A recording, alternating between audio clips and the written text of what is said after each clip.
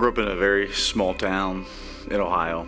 I was the youngest of three boys. A lot of good memories growing up. I grew up in a house, though, that my dad was not a Christian.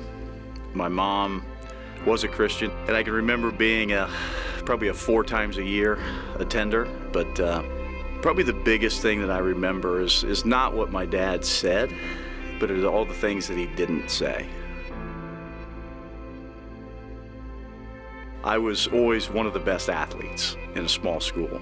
And with that comes pride and arrogance. And I didn't have a spiritual role model to help me understand that that's truly not the life that God created you for.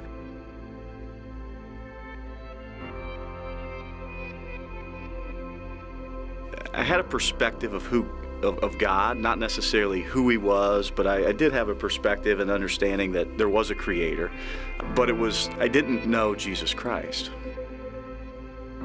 Graduating college and getting my first job, very much of a fast track, right? So within the first year, promoted. So all that did was build more arrogance and more pride and more self-centeredness. And so I carried all those things into our marriage. And I would say the first 4 years of our marriage were extremely difficult. I never learned a healthy respect for women. And that carried obviously into relationships in high school, into college, but it also carried into my marriage.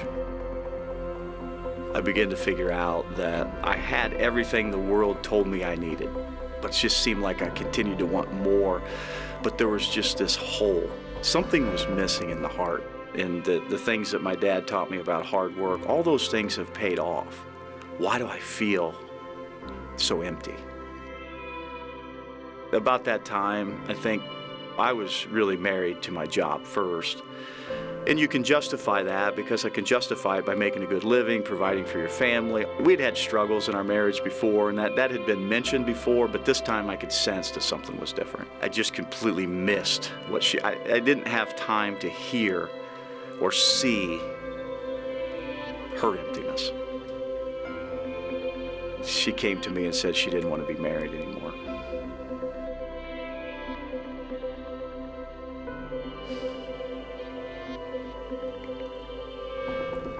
And for me, that's when it hit me. Then I had a choice to make.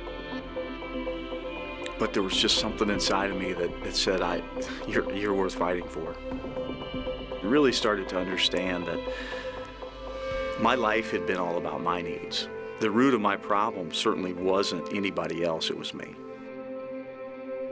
So we sought counseling. I do remember we were in his office. He pointed to her and said, "You love him." And he pointed to me and said, "He loves you." And he looked at me and said, "Are you ready to give your life to Jesus Christ? That's what you're missing." I didn't know what I was missing. I knew I was missing something, but I had no idea what it was. And it's really where my story of transformation started.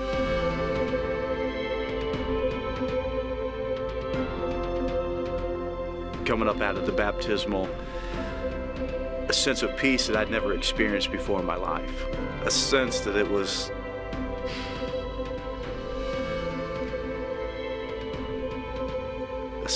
no longer about me. That the love that I never experienced from my dad, because the love of God can only be experienced when you accept and receive it. And you can't love someone else with selfless, sacrificial, unconditional love unless you've received it from the Father. And it didn't take me more than probably a month to realize that I still have the old self, and I have to die to that old self every day because I still had things that define who I was up until that point. It's given me a chance to forgive my dad, though. I had to make a decision, either blame my dad and other people for my life experience, or to embrace it and change the legacy, and make sure that I pass down a legacy of faith, not a legacy of worldly success. You just see the transformation that God's made. I still don't believe it a lot of days. So I don't know what God has in store, but I do know through this journey that there's been so many blessings along the way that it can only be from God.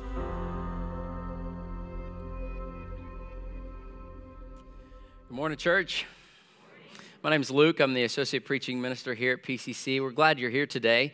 You know, I love hearing stories like Reggie's because really that could be any one of us. Well, what the church is we are a community of broken people who are on this journey of continually being made whole in Jesus Christ. Our mission as a church is loving all people to new life in Christ, and we believe that Jesus brings you to new life and that every day as you follow him, he makes you new a little bit more every single day. That's Reggie's story, that's my story, and I hope that's your story too. If you're a guest with us this morning, we're really honored that you join us. We love having visitors. We'd love to meet you and connect with you. So just thanks for joining us. Thanks for coming to spend an hour of your morning with us together in worship. You know, sometimes in life, you receive news that's so big that you know from then on out, life will never be the same. Sometimes you hear those words and the news is so big, so earth-shattering that you know your life will be changed forever. When you hear those words, I'm pregnant. It's cancer. I do. I'm leaving. You're hired. We're letting you go. I'm sorry, we couldn't find a heartbeat. Sometimes in life we receive news that's so big that we know life will never be the same. Heard a story of two old friends, Earl and Leon. They grew up together. They loved the game of baseball. And so they made a deal between the two of them that when one of them died, he had to find a way to come back and tell the other one whether or not there's going to be baseball in heaven. Of course there is. So eventually, you know, the years go by. Leon passes away. And a few days after the funeral, Earl's laying there in bed when he hears a voice. He says, Leon, is that you? Yeah, Earl, it's me. Well, Leon, this is amazing. Listen up, Earl. I got good news for you, and I got bad news for you. All right, Leon, well, what's the good news? Well, Earl, the good news is there is baseball in heaven. Well, that's great, Leon. Glad to hear it. Now, well, what's the bad news? Well, Earl, bad news is you're pitching on Tuesday.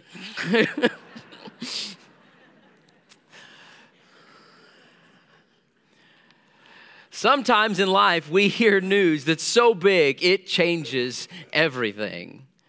And today, I have some news to share with you. Big news. So big, in fact, that it will demand a response from you, because I believe that today is a crisis moment. I believe that today is a fork in the road, because when you hear this news, there is no going back. So why are we all here today on Easter Sunday? Let's just ask the question, why are we here? Well, it's quite simple, really. We are here because of the gospel. Gospel, that's a word we talk about a lot in church, but we don't often define what it actually is. So what is the gospel? Well, the word gospel simply means good news. So we have heard the good news and we are responding to it. That's why we are here today. Well, what is this good news? What is the gospel? Great question. I'm glad you asked. The good news is simply this. The gospel is that in Jesus, God is bringing the world back to life. In Jesus, God is bringing the world back to life. And this gospel, this good news, is actually kind of a story. You see, in the beginning, God made the world and he made it good. Everything was perfect, but it didn't take very long before we messed the world up and we broke our lives and the lives of those around us. But thankfully, God didn't leave us lost in our sin. God promised that he would fix things. He would make things right again. And so God established this group of people, this little group of people, this kingdom, where little by little and person by person, wrong would be made right, and death would be turned to life, and heaven would come to earth. And so God sent his own son named Jesus here to earth to show us how to live in this kingdom. And Jesus, while he was on earth, he lived the perfect life, the life that we could not live. Jesus, he was the only person in history who did not deserve to die. And yet he willingly died a horrendous death so that we would not have to. But of course, we're here today because he did not stay dead. He came back to life, and he is alive today, and he is now offering us the chance to follow him. Jesus is offering us the chance to live in his kingdom where we know that we are loved no matter what. We are forgiven of our past. We are empowered for our future, or our present, and we are assured of our future. That's the gospel. This is the good news story. And it all hinges on one event, the resurrection of Jesus. So why are we here? We are here because 2,000 years ago, a man died, and he lay dead in his tomb for 3 days. But on that third day, he emerged alive from the tomb, and he is alive today. That's why we're here. That's the gospel, the good news. Jesus is alive. And so the key question of Christianity, and one of the key questions of your entire life, is this: did Jesus rise from the dead? Because it either happened or it didn't. It's either objectively true as a historical reality or it is false. It's not like it's true for me but not true for you. It either is true or it's false. It happened or it didn't. And so you have to decide what you believe. And if this did not happen, if this is false, if Jesus did not rise from the dead, then that has huge ramifications. Because if Jesus did not rise from the dead, and he was not some kind of nice spiritual teacher or good example for us to follow.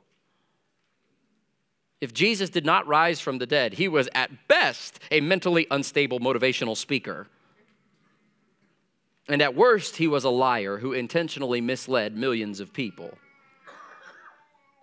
If Jesus did not rise from the dead, then the Apostle Paul writes in 1 Corinthians chapter 15, he says, if Christ has not been raised, our preaching's useless, and so is your faith.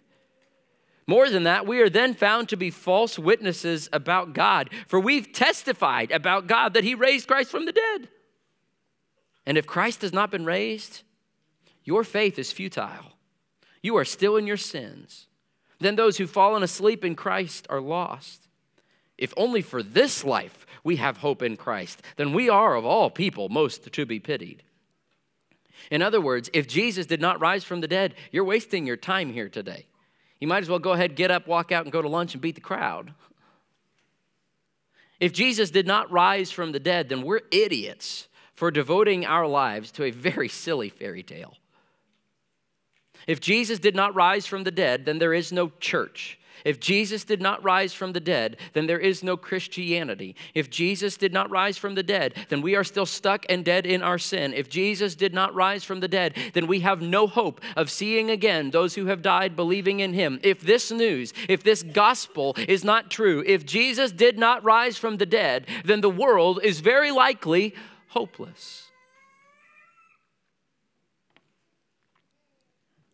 But if this is true, if Jesus did rise from the dead, then that changes everything. Because if Jesus did rise from the dead, then that means you need to reorient your life around everything written in this book. If Jesus did rise from the dead, then that means he is who he says he is. And he says in John chapter 14, verse 6, I am the way and the truth and the life. No one comes to the Father except through me. So if Jesus did rise from the dead, then that's true. He is the way, not just a good way or one way, but the only way.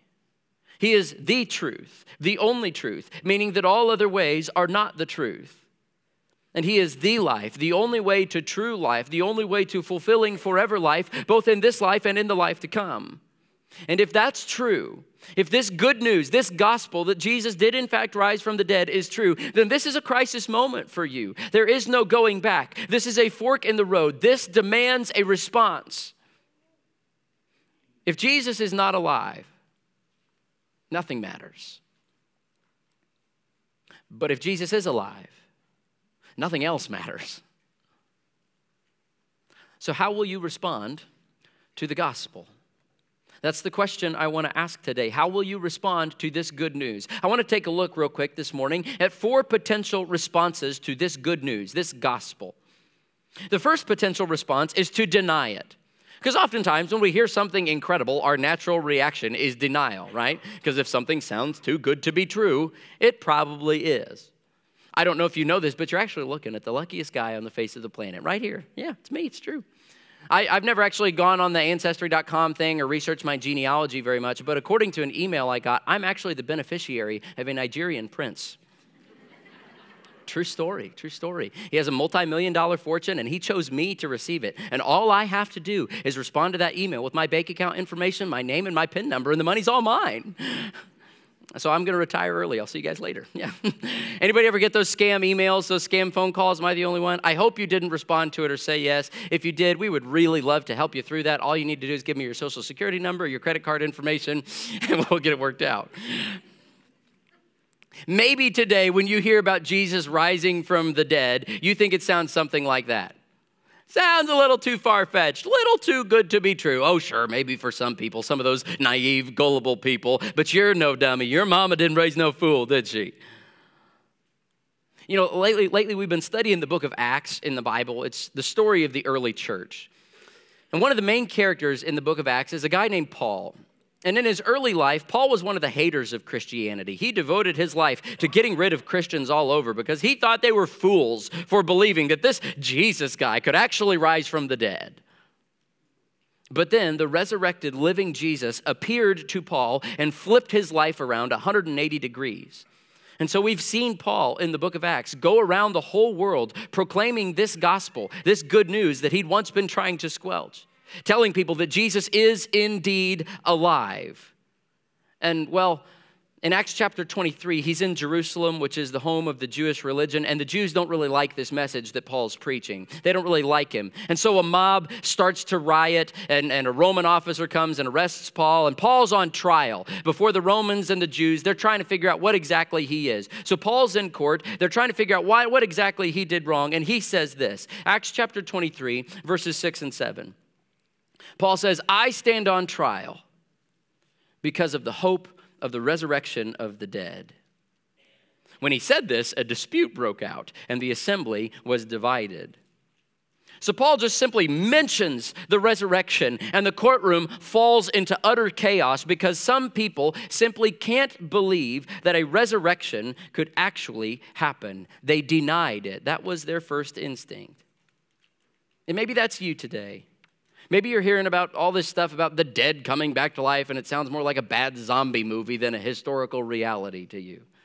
If that's you today, if you deny this story that we're telling, I'm glad you're here, genuinely. And personally, I'd love to meet with you. I'd love to talk with you. I'd love to hear your story and hear your perspective. I'd love to help you look through and show you a little bit why I really believe this is true and is a reasonable belief. This gospel's true. And when you hear this good news that Jesus is alive, it demands a response from you. So you can deny it. That's the first way you can respond. Or you can just delay it. Maybe you're not saying, no way. Maybe today you're just saying, not yet. You see, after he's arrested, Paul kind of bounces around from one trial to another before various Roman and Jewish officials. They're trying to figure out what to do with him. And in Acts chapter 24, Paul's on trial before the Roman governor Felix. Now, Felix, he was well acquainted with Christianity, but he definitely was not a Christian. In fact, Felix and his wife were pretty much despicable, immoral people. But in Acts chapter 4, Paul's on trial here before big bad governor Felix, and he tells Felix all about the resurrection. And eventually the trial ends and court is adjourned, but they don't release Paul from jail. They keep Paul there in jail. Acts chapter 24, verses 24 and 25 says, several days later, Felix came with his wife Drusilla, who was Jewish. He sent for Paul and listened to him as he spoke about faith in Christ Jesus.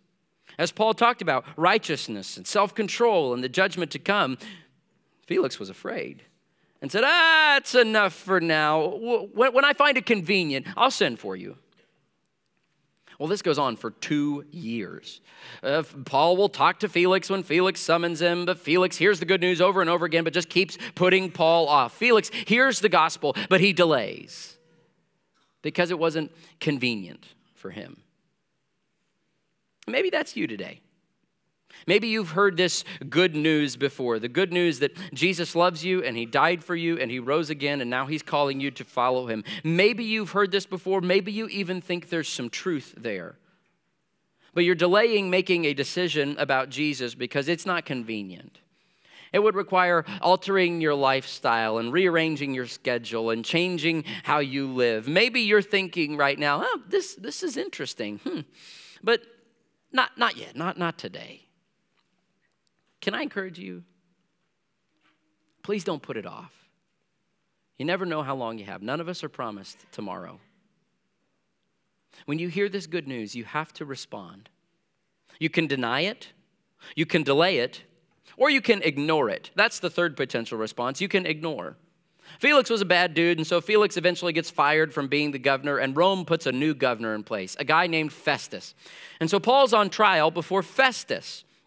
But Festus is just a Roman governor. He doesn't really feel well equipped to judge in religious matters like this. So Festus recruits the help of a Jewish king named Agrippa. Don't you love these names? Felix, Festus, and Agrippa. I'm glad my mom named me Luke.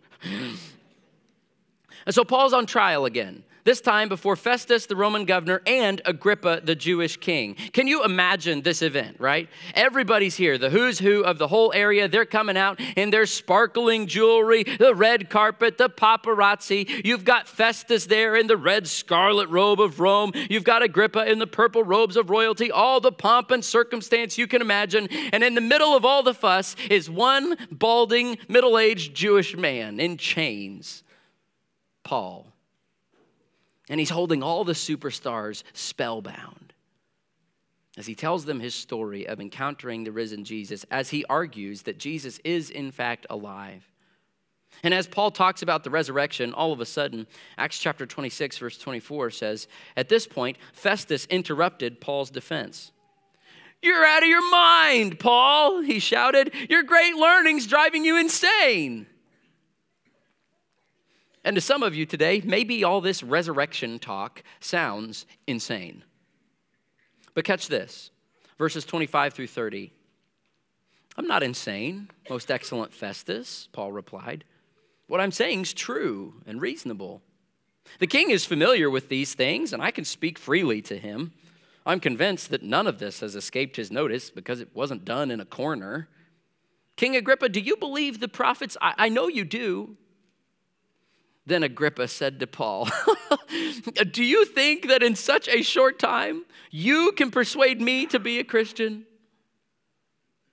And Paul replied, "Short time or long, I pray to God that not only you, but all who are listening to me today may become what I am, except for these chains." The king rose, and with him the governor and Bernice and those sitting with them. So Paul here, he says to King Agrippa, actually, this isn't crazy. You know about Jesus. The whole country saw his miracles. The whole city of Jerusalem saw him get crucified and die. You know that nobody could find his body just a few days after his execution. And fine, if you don't believe me, there's hundreds of other witnesses that he appeared to after he rose from the dead. Go talk to some of them. What do you say, King? And Paul was right. He's backed Agrippa into a corner here, and Agrippa knows that what Paul is saying really is reasonable. But instead of agreeing and believing and changing his life, Agrippa just says, "Paul, you sly dog, you almost had me. But do you really think that in just a little bit of time you can make me a Christian?" And he walks away. He knows the truth. It's just too uncomfortable for him. And so he ignores it. Maybe that's you today. Maybe you know that this good news, this gospel is actually true. Maybe you actually even kind of believe what I'm saying today.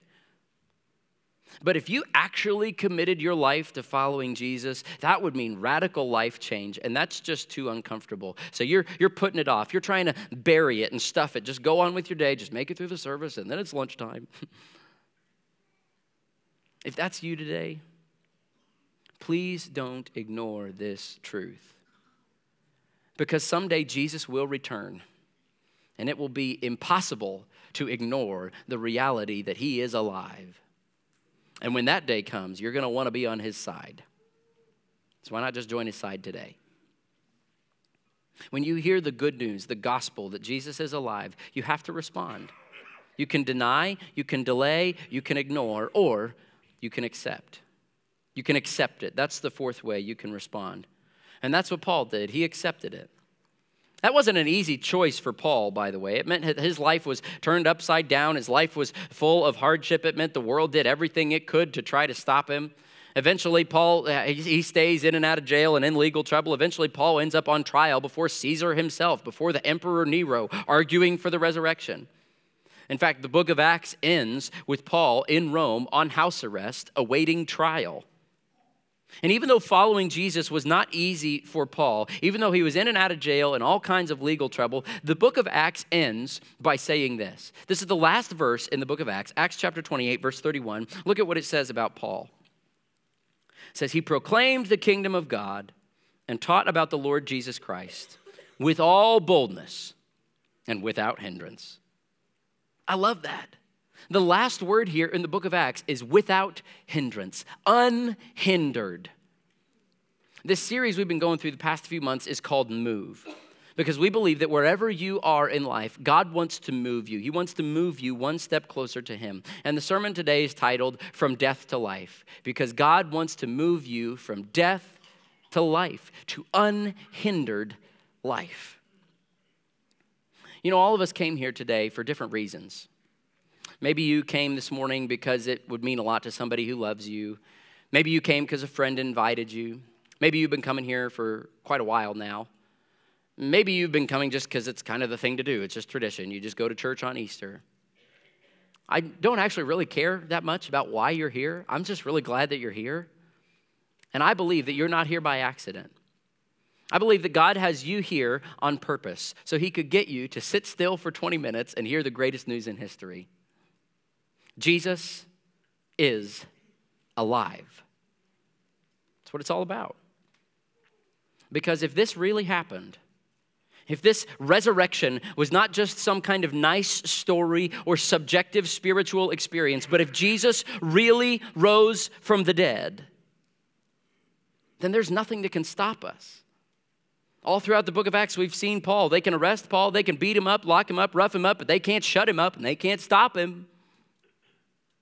And from that one little Jewish man and that tiny little ragtag band of believers in the Middle East, imprisoned and on trial before the kings of the earth, and they're arguing that somehow God came to our planet as a man named Jesus, that he lived, that he died, that he came back to life, and that he is now ruling the universe. From those little people with that impossible message, the gospel spread and the church grew and now covers the whole earth with the good news that in Jesus, God is bringing the world back to life, unhindered. This is our story, church. And there ain't no grave gonna hold this body down. And that's why we're here today, to proclaim this good news. Don't you want that kind of life? That resurrected, unhindered life? The kind of unhindered life where no matter what happens to you, where no matter what comes your way, you know that you are safe, you are loved, you are chosen, you are forgiven, you are empowered, you are a part of a bigger story and a better kingdom. You are unhindered. The kind of life where you get when you follow Jesus, where you let God raise your old dead self and resurrect you, where you let God move you from death to life. Because I believe with all of my heart that God can take your distant marriage and your broken relationships. God can take your purposeless rat race existence and your empty pleasures. God can take your ladder climbing workplace futility, the darkness and the shame of your past, the guilt of your regrets, the anxiety about your future. God can take your messy family and your shaky finances and your broken body and your bad behavior. And because Jesus is alive, he can bring you back to life. That's true. It's a historical fact. And I hope you believe that. I hope you base your life on it. But for you today, you see, the resurrection can not only be a historical event, it can also be a profoundly personal event. You see, because Jesus is alive, you can have forgiveness for your past, and power for your present, and assurance for your future. Because Jesus is alive, you can move from death to life. So how will you respond to the gospel? Let's pray.